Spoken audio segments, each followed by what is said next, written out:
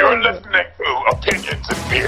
And opinions and beer. Two guys and another guy. Will never happen again. Hello and welcome to Opinions and Beer. We're your hosts. I'm Adam. I'm Tyler. And I'm Keenan. And we've got Brendan with us. And we also got Bob Gonzalez. Hey, Bob! Yes! Oh, yeah. We're going to have fun times talking with this guy. But first, before we get into that, you guys know we've got to do the beer of the day. Which is Wild Sour by Distill Brewery? Distill? That's how limited release Blueberry Crumble. This is a sour ale with blueberry, vanilla, cinnamon flavor, and lactose, coming in at 5.2% alcohol volume. And 10% IBU. Do you want to read that right there? Absolutely. I can't stand being called on in reading class. The limited release sour ale is brewed with. Someone else read it. Oh my God! Yeah, I can read it after. I hate being This called on. limited release sour ale is brewed with blueberry puree, vanilla, cinnamon flavor, and lactose, creating a beer with a vibrant purple color, sweetness, and spice reminiscence of the flavors of the classic dessert, Blueberry Crumble. Cheers. Okay, so you're looking for blueberry, vanilla, cinnamon. Okay. That's a lot. Okay. It smells like a Fig Newton. It's like a Fig Oh, it does smell like a Fig Newton. Very Fig Newton-y. You get that aroma right there. I snorted the shit trying to get the smell. But I'm getting more of the classic sour smell personally. So it's okay. You want to try this beer? It's got chunks in it. Yeah, it does have. Mine doesn't have chunks. Yours have Chunks are good. Yours has chunks of Chunks is yummy. unfermented, unfiltered properties. At the end, could you get my glass for me? The Brew Brothers. But yeah. We're sorry about this, Bob. It just takes a minute. Take your time. But I'm gonna try this beer. Oh yeah, the blueberry and vanilla. Oh. Blueberry and vanilla come through.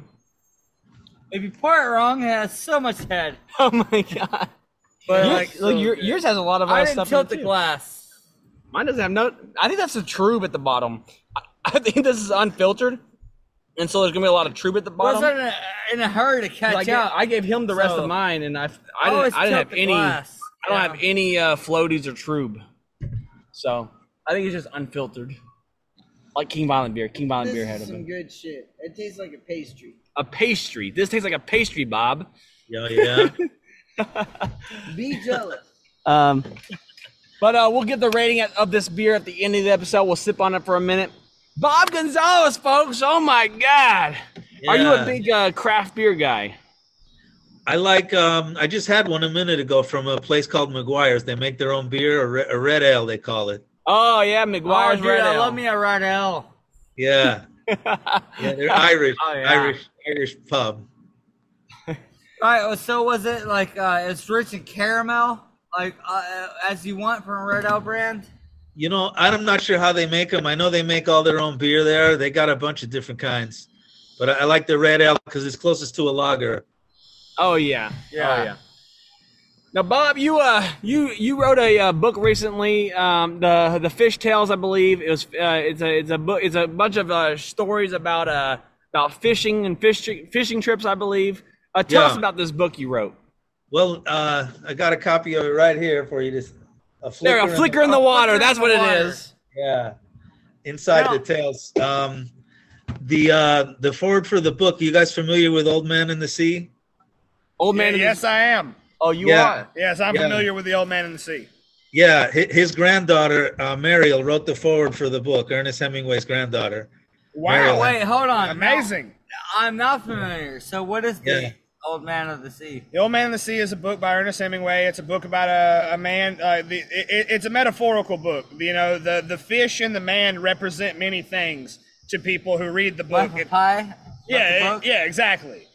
It's a very deep and philosophical book, and it really, when you read it, it's like on base level, It's about a man trying to catch a fish. But when you dig deeper than that, there are so many more layers to it, to The Old Man in the Sea. Oh yeah. Yeah, he used to live in Key West, and then he moved to Cuba, and he wrote the book while he was living in Cuba. Yeah, it's about a marlin. They go way offshore to catch a marlin. It's an old man who hasn't caught a fish in like 79 days. He's unlucky. And then finally he hooks this marlin, and he brings the marlin in all by himself. And by the time he gets back to the dock, though, the marlin's eaten up by sharks. So when he gets to the dock, all that's left are the bones. So, and that's all they see at the dock when he returns. It's like a 3-day story. The marlin pulls him way out to sea. He's only in a little like rowboat, and the marlin pulls him way out. But anyway, that book won the Nobel Prize in 1954 for literature.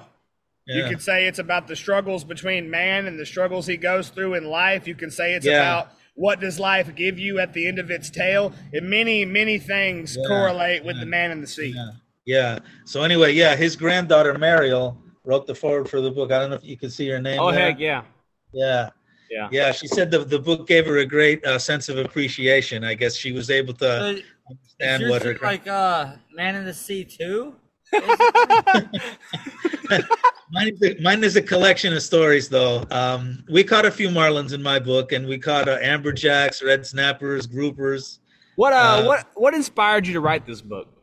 Well, I just wanted to do it because the stories are personal to me, and I just wanted to get it out there and do the best job I could in writing it, and have fun doing it. And I think I did that. Sometimes a story is so good, you can't just let it fade into memory. You need to write it down. You got to tell people. I wanted it down on paper. Yeah. It's not a philosophical debate between man and fish, but your own like personal fishing stories. Yeah, these are personal fishing stories for the most part. I talk about Odysseus, the son of the god of the sea, and things like that. Yeah, but most of them are stories that are personal to me. I even gave one of the fish a nickname, Marble Eye. Marble Eye was was that one of the what kind of fish was Marble Eye? An amberjack. Amberjack? Yeah, he was 110 pounds, but he was really old, and he didn't have a pupil. I looked like a marble, so I called him Marble Eye. Oh, that is interesting. That's a big fish. That's 100 pounds of fish, Yeah. That sounds like an interesting story, but like,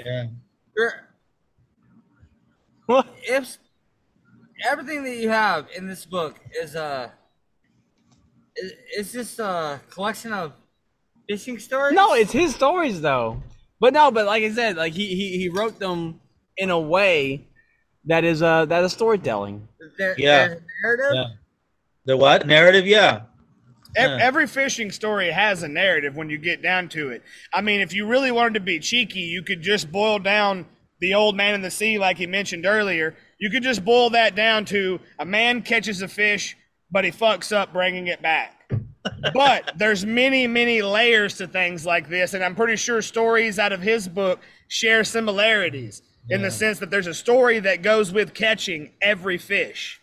There's a story about beer in this book that you guys will love. A friend of mine who I used to fish with all the time, we call him Drawbridge in the book, right? He took the boat from Destin. He was going to take it to Cabo San Lucas, go across the Panama Canal to fish a tournament. The boat was loaded with beer, right? And it only had a little walkway from the bridge down to the bathroom. Everything else was loaded with cans of beer. He got caught in some really rough weather around Cuba. And instead of going to Cabo San Lucas, he had to detour and go to Cancun because the weather was so rough. They had to call the Coast Guard and everything. But finally, they made it to Cancun. And when they got to Cancun, he was so excited and happy that he was there. But the Mexican authorities, they confiscated all the beer. No! He confiscated all the dang beer. That'll happen right there. How did you? How does one come across these type of stories? Well, you have to live them, I guess. For me, What brought you to live these stories? Well, because I love to fish in the ocean. I live right on the ocean in Destin, Florida, and I have fished. I fished here for 15 years, and after 15 years of fishing, you start to accumulate these stories, and I wanted to get them down, and I think they're in a fun way. Yeah. Like, that's great because, like, thinking about it, like we're over here in Texas and in the southeast of Texas, and like from dirty Cajun family members of mine, I've heard some crazy swamp stories. Yeah. So it's like in the same vein as like fishing stories, swamp stories. You know, they teach you about life. Yeah, they do. Yeah, and there's some spiritual. I talk about God in the book a little bit and what fishing means to mankind, going all the way back to the time of Jesus. You know, with Jesus with the nets, when they lowered the nets, they fished all night and caught nothing. And his disciples, and then he told them, lower your nets. And they didn't want to. He said, come on, we fished all night and caught nothing. But if you say lower the nets, we'll lower the nets. So they lowered the nets, and pretty soon they were pulling up all kinds of fish, and the boat almost capsized. You know, yeah. I gotta ask you a question, something that I've been wondering for a while. How does one get into the profession of fishing? What's the start? What's the beginning? You just go. Boats are always looking for deckhands, you know. You just go into it. Yeah, you just start going into one of the guys the Captain Mike in the book. He's from Cleveland, and he came down to Florida, got on a boat as a deckhand, and fished for like 15 years as a deckhand, then became a captain, and did another 15 years as a captain. That's the way you do it. Yeah. You're just kind of on the job training. Very, very freeing type of work, fishing. You know. Yeah, I mean, it can get tough because with the weather and stuff. But when you're out with nature, it's very freeing. Yeah. That's what I've always heard. I used to watch those, The Deadliest Catch. I used to watch all those shows. Yeah. And they all have the same thing to say, that like the work can get dangerous, but it's also rewarding in its freedom. And yeah. You guys have some good fishing there in Texas and eastern Texas. Oh yeah. We do. That's where we're at. Yeah. In fact, you guys, I heard a story, the state record wahoo, Gulf of Mexico wahoo was caught up at Texas. I think it was like 180 pounds or something. Oh, yeah. Yep. Also, we got the record here in Texas for largest alligator ever caught. We got a bunch of records like that over here. My grandpa used to be a tour fisherman on Toledo Bend Lake. And every time the competitive fishing, the tours, the pro guys who fish for a living, whenever they would come down to Toledo Bend Lake, he was one of their guides. Yeah, man. He got them to the good fishing holes and tell them this is where you can catch some big fish. Yeah. So, here you touch on the subject of pirates and knowing something. Yeah. Pirates for seasickness. It's most people don't know that beer is the best thing you can drink when you're seasick to calm your stomach. Yeah. Oh yeah, I know that. When you're uneven, drinking something that makes you uneven helps, huh? Yeah. All of a sudden, being uneven isn't such a problem. They said that the pirates drank rum and the regular merchant seamen drank beer. Oh, I know. Like, well, after the golden age, rum became a what's the word to give it? Ration. Rum became a ration after the golden age of piracy. But they had grog on the every pirate ship had grog. Yeah. They also had hardtack and several other things. Fuck hardtack, bro. Dude, that's so hard, dude. It's like eating tile. Eating tile. That's why you're supposed to dip it in soups and stuff. What would you say the biggest difference is between like ocean fishing and like fishing, like going like these competition fishing in like lakes and whatnot? Well, the biggest difference is probably the weather. In the ocean, you always have to worry about the weather. And the lakes don't have the waves and stuff like the ocean does, so you can pretty much go out there most of the time. And anything above 5 or 6 foot waves in the ocean can get really rough and nasty. And you don't want to be out there in those conditions. And my father, he was in the Navy. He was a Navy diver, and he told me that when I was a kid, I used to love. I still do, but when I was a kid, I used to love the water. I used to love the ocean. My dad used to always warn me and stuff like that about like you're saying, 10-foot waves, 15-foot waves. They're unforgiving, and the ocean will just sweep you away. Yeah.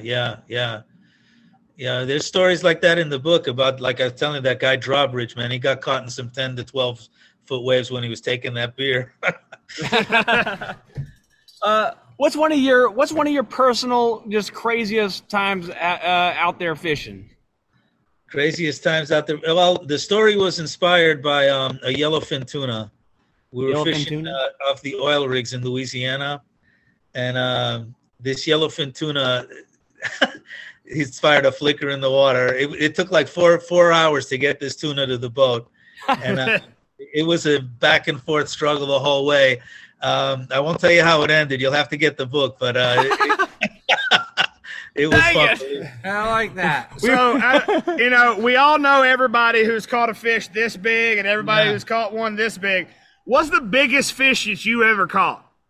Well, we got a couple of blue marlins, probably a couple 100 pounds. Big marlins? A couple 100 pounds, he says. Yeah, no, they're big fish. So, yeah. You know what I mean? That's a good catch. Yeah. The one time one struck one of our baits, and he came out of the water so strong. I talk about it too, and you wouldn't believe the power that these things have. It was incredible. I've never felt anything like that in my life. And but that one we didn't catch though. He came off, but boy, did he make an impression.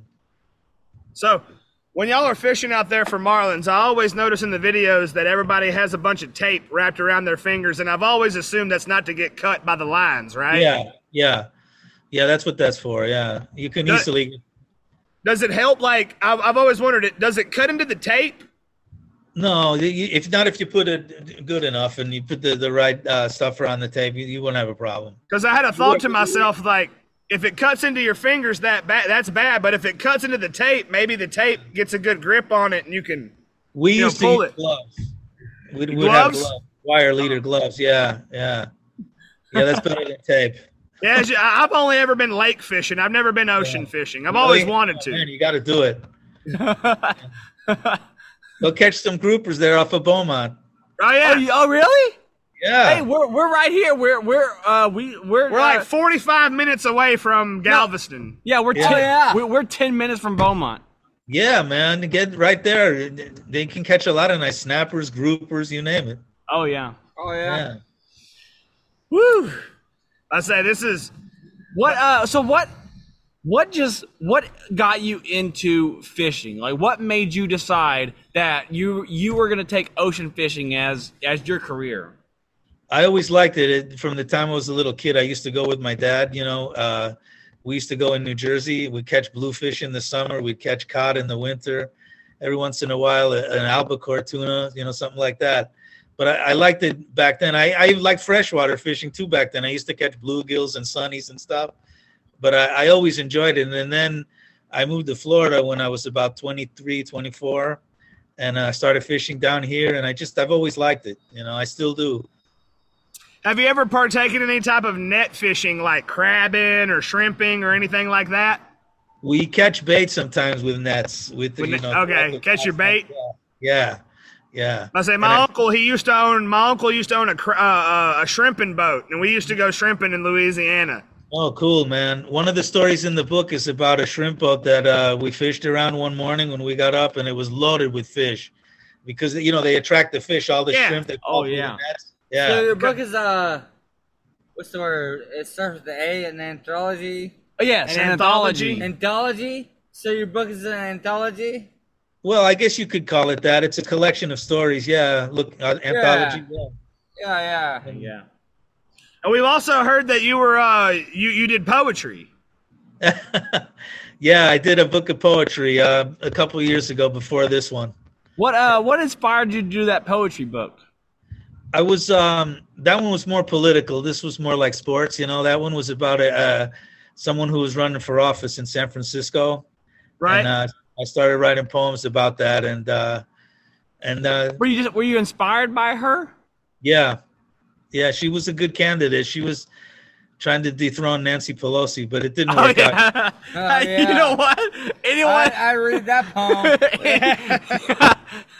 She didn't do it though. I guess not. Nancy Pelosi. She must have. Yes, I know. She must have made deals with somebody nefarious. Damn that Nancy. Yeah. So, if I go out and pick up a copy of A Flicker in the Water, what is your personal favorite story from that book? The story about the tuna. It's got to be. That's what inspired the book. The tuna in general that inspired the whole book. That's got to be your favorite. All right. That's what inspired the title, but I love them all though. How big was that tuna again? The tuna was probably like 300 pounds.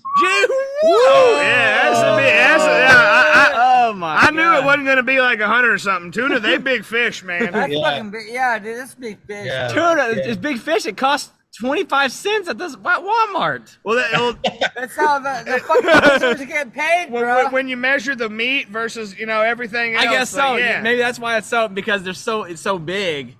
The meat that comes off. Wasn't that movie the Perfect Storm? Weren't they trying to catch tuna in that movie? Yeah, and They were going for so swordfish. desperate. Hold on, what was you saying? They were going for swordfish. Oh, swordfish. Swordfish. Yeah, and they were so dead. Oh, but they Because dude, swordfish it's such a is good expensive. It's sold at fancy restaurants at fucking- high it's such a fucking prices. Good movie, man.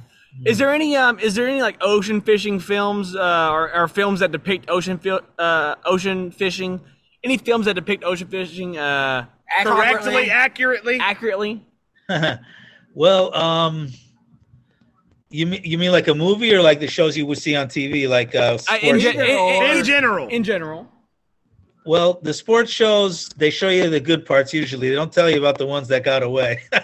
Right. Well, like, So, like, in the world of, like, fictional shit. Like in the you world know? of movies like The Perfect Of Storm, course, the movies fishing like shows. Captain Ron, all these movies that are about fishing, like which one of them kind of gets it right? Perfect Storm was pretty good, I thought. They pretty Well, much got it like right. they're fishing for 5 minutes, then man. Sometimes they saw all the warning signs that they should have gotten out of there, and shouldn't have taken on that storm. But Oh yeah, it's good. you look back and say, hey, And the we fact that the Nonsense. captain, the fact that the captain overpacked them with the swordfish, he weighed the Yeah. ship down. all that, yeah. Oh, fuck, it's such a goddamn good movie. Have man. you personally ever been in a Situation, anything uncomfortable like that? situation on the ocean? Hurricane, Yeah, big storm. Not a hurricane, but Right. storm. Yeah, there were a couple times you would hang on for dear life, because I've had maybe 6 to 8 foot waves. I've never done the 10 to 12s, but 6 to 8 will knock you around pretty good. So you've been caught in a storm before? Yeah. Oh yeah. fuck yeah, bro. That's Now, what's crazy enough is I was actually once offered a job on a fishing boat before. and you don't fucking take it. No, I was talked out of it because they said it was so dangerous. Like, That's what? why you take it. What is the danger level like of this job? Like, what's the actual danger level? You still have that contact? you doing it for so many years. Can you get me Uh, a job? Like, would you, like, someone who's like tepid, or maybe like, I don't know, like an average Joe, would you offer Fucking pussy. would That's you- what you're talking about. would you offer the average Joe this job, or do you need someone that can handle the extremeness? Well, you have to be tough. You gotta, or it'll make you tough real quick. Oh yeah. Yeah, I mean, the commercial fishermen, they go out in all kinds of weather. If you're lucky enough to do it recreationally, you can kind of choose when you want to go. But these guys, they go through thick and thin, and it toughens them up real quick. Oh yeah. Like the crab guys, the lobster guys, those types, especially up there in the cold weather, man, that's really tough. Yeah, that's what I was just thinking about when you mentioned the crab and lobster So- guys. I was Yeah. like, don't those guys usually work in the cold? In the cold, yeah, but they do it. Oh, it's You cold yeah. as fuck. I'm wet as So- fuck. But So I they- guess if you could rate it on a scale of 1 to 10, what is the danger of that job? Man, I would probably say 8 or 9 or 10 even. sometimes. Woo! Yeah. Yeah, it's Yeah. extreme. Right, Sign me 9 up. out of 10. Crabbing? That's some dangerous ass work right Yeah. there. Crabbing? Well, I mean, it's just if you just slip up, if you're just slightly dumb, you're just gonna fall off and die. I mean, what are you gonna do? What are you gonna do? What are you gonna do in the ocean? I'm not that dumb. I'm not saying Well, you just said, though, that you're not that intelligent, so I wouldn't get on a fishing boat if I was you, buddy. I think I can handle it.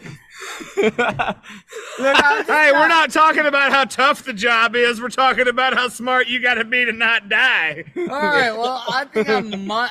Yeah, I mean, for these guys, every time they go out, might it's a be risk, smart enough. Might be. What was you saying, sir? Every time these guys go out, there's a big risk involved.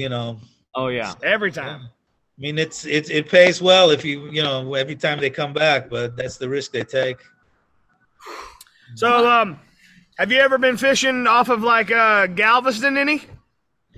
No, not off of Texas. I've fished off the Keys. I've fished in the Bahamas before, New Jersey, Virginia, but All the really nice places. well, New Jersey gets cold too, man. What's your most memorable fishing spot? My most memorable fishing spot, the fish we caught a red snapper one time that was like 3 pounds off the state record in Florida. It was 42 pounds, and the spot was found by accident. We saw it in the depth finder as we were just traveling, and we put down the bait, and we caught a big 42-pound snapper. That's probably my most memorable spot. Oh yeah, it sounds so fun. That sounds like I know. I mean, find one out of nowhere. That's always the best way to find a fishing spot. One. Yeah. That happens too. That's something when you least expect it. Yeah, that's a sad thing. Like I hate to say this, but my dad always tried to get me into fishing, and I've never really been a big fisher guy. I don't know what it is, but like I've always had bad luck with fishing. Like literally, I think like we would fish off a pier, right? And you're supposed to fish off the pier, right? Well, I decided to cast my fishing pole into the middle of the pier, but I threw my fishing pole in, and they were like, "That's literally the deepest part of the pier. Like no one can get your fishing pole. It's lost." And I don't know. I've always had that. I've always had bad luck with fishing, bad experiences. So I've never really been able to get into it. Would you never go again after that? What would you say to somebody to try to inspire them to get into it? Start over. There you go, Adam, right there. I mean, you fell off a horse, bro. You got to get back on and try to ride again. Yeah. Well, when you catch the bug of getting a good fish once, it makes you want to do it again. You get it twice, you never want to stop. What's the personal feeling you get out of fishing?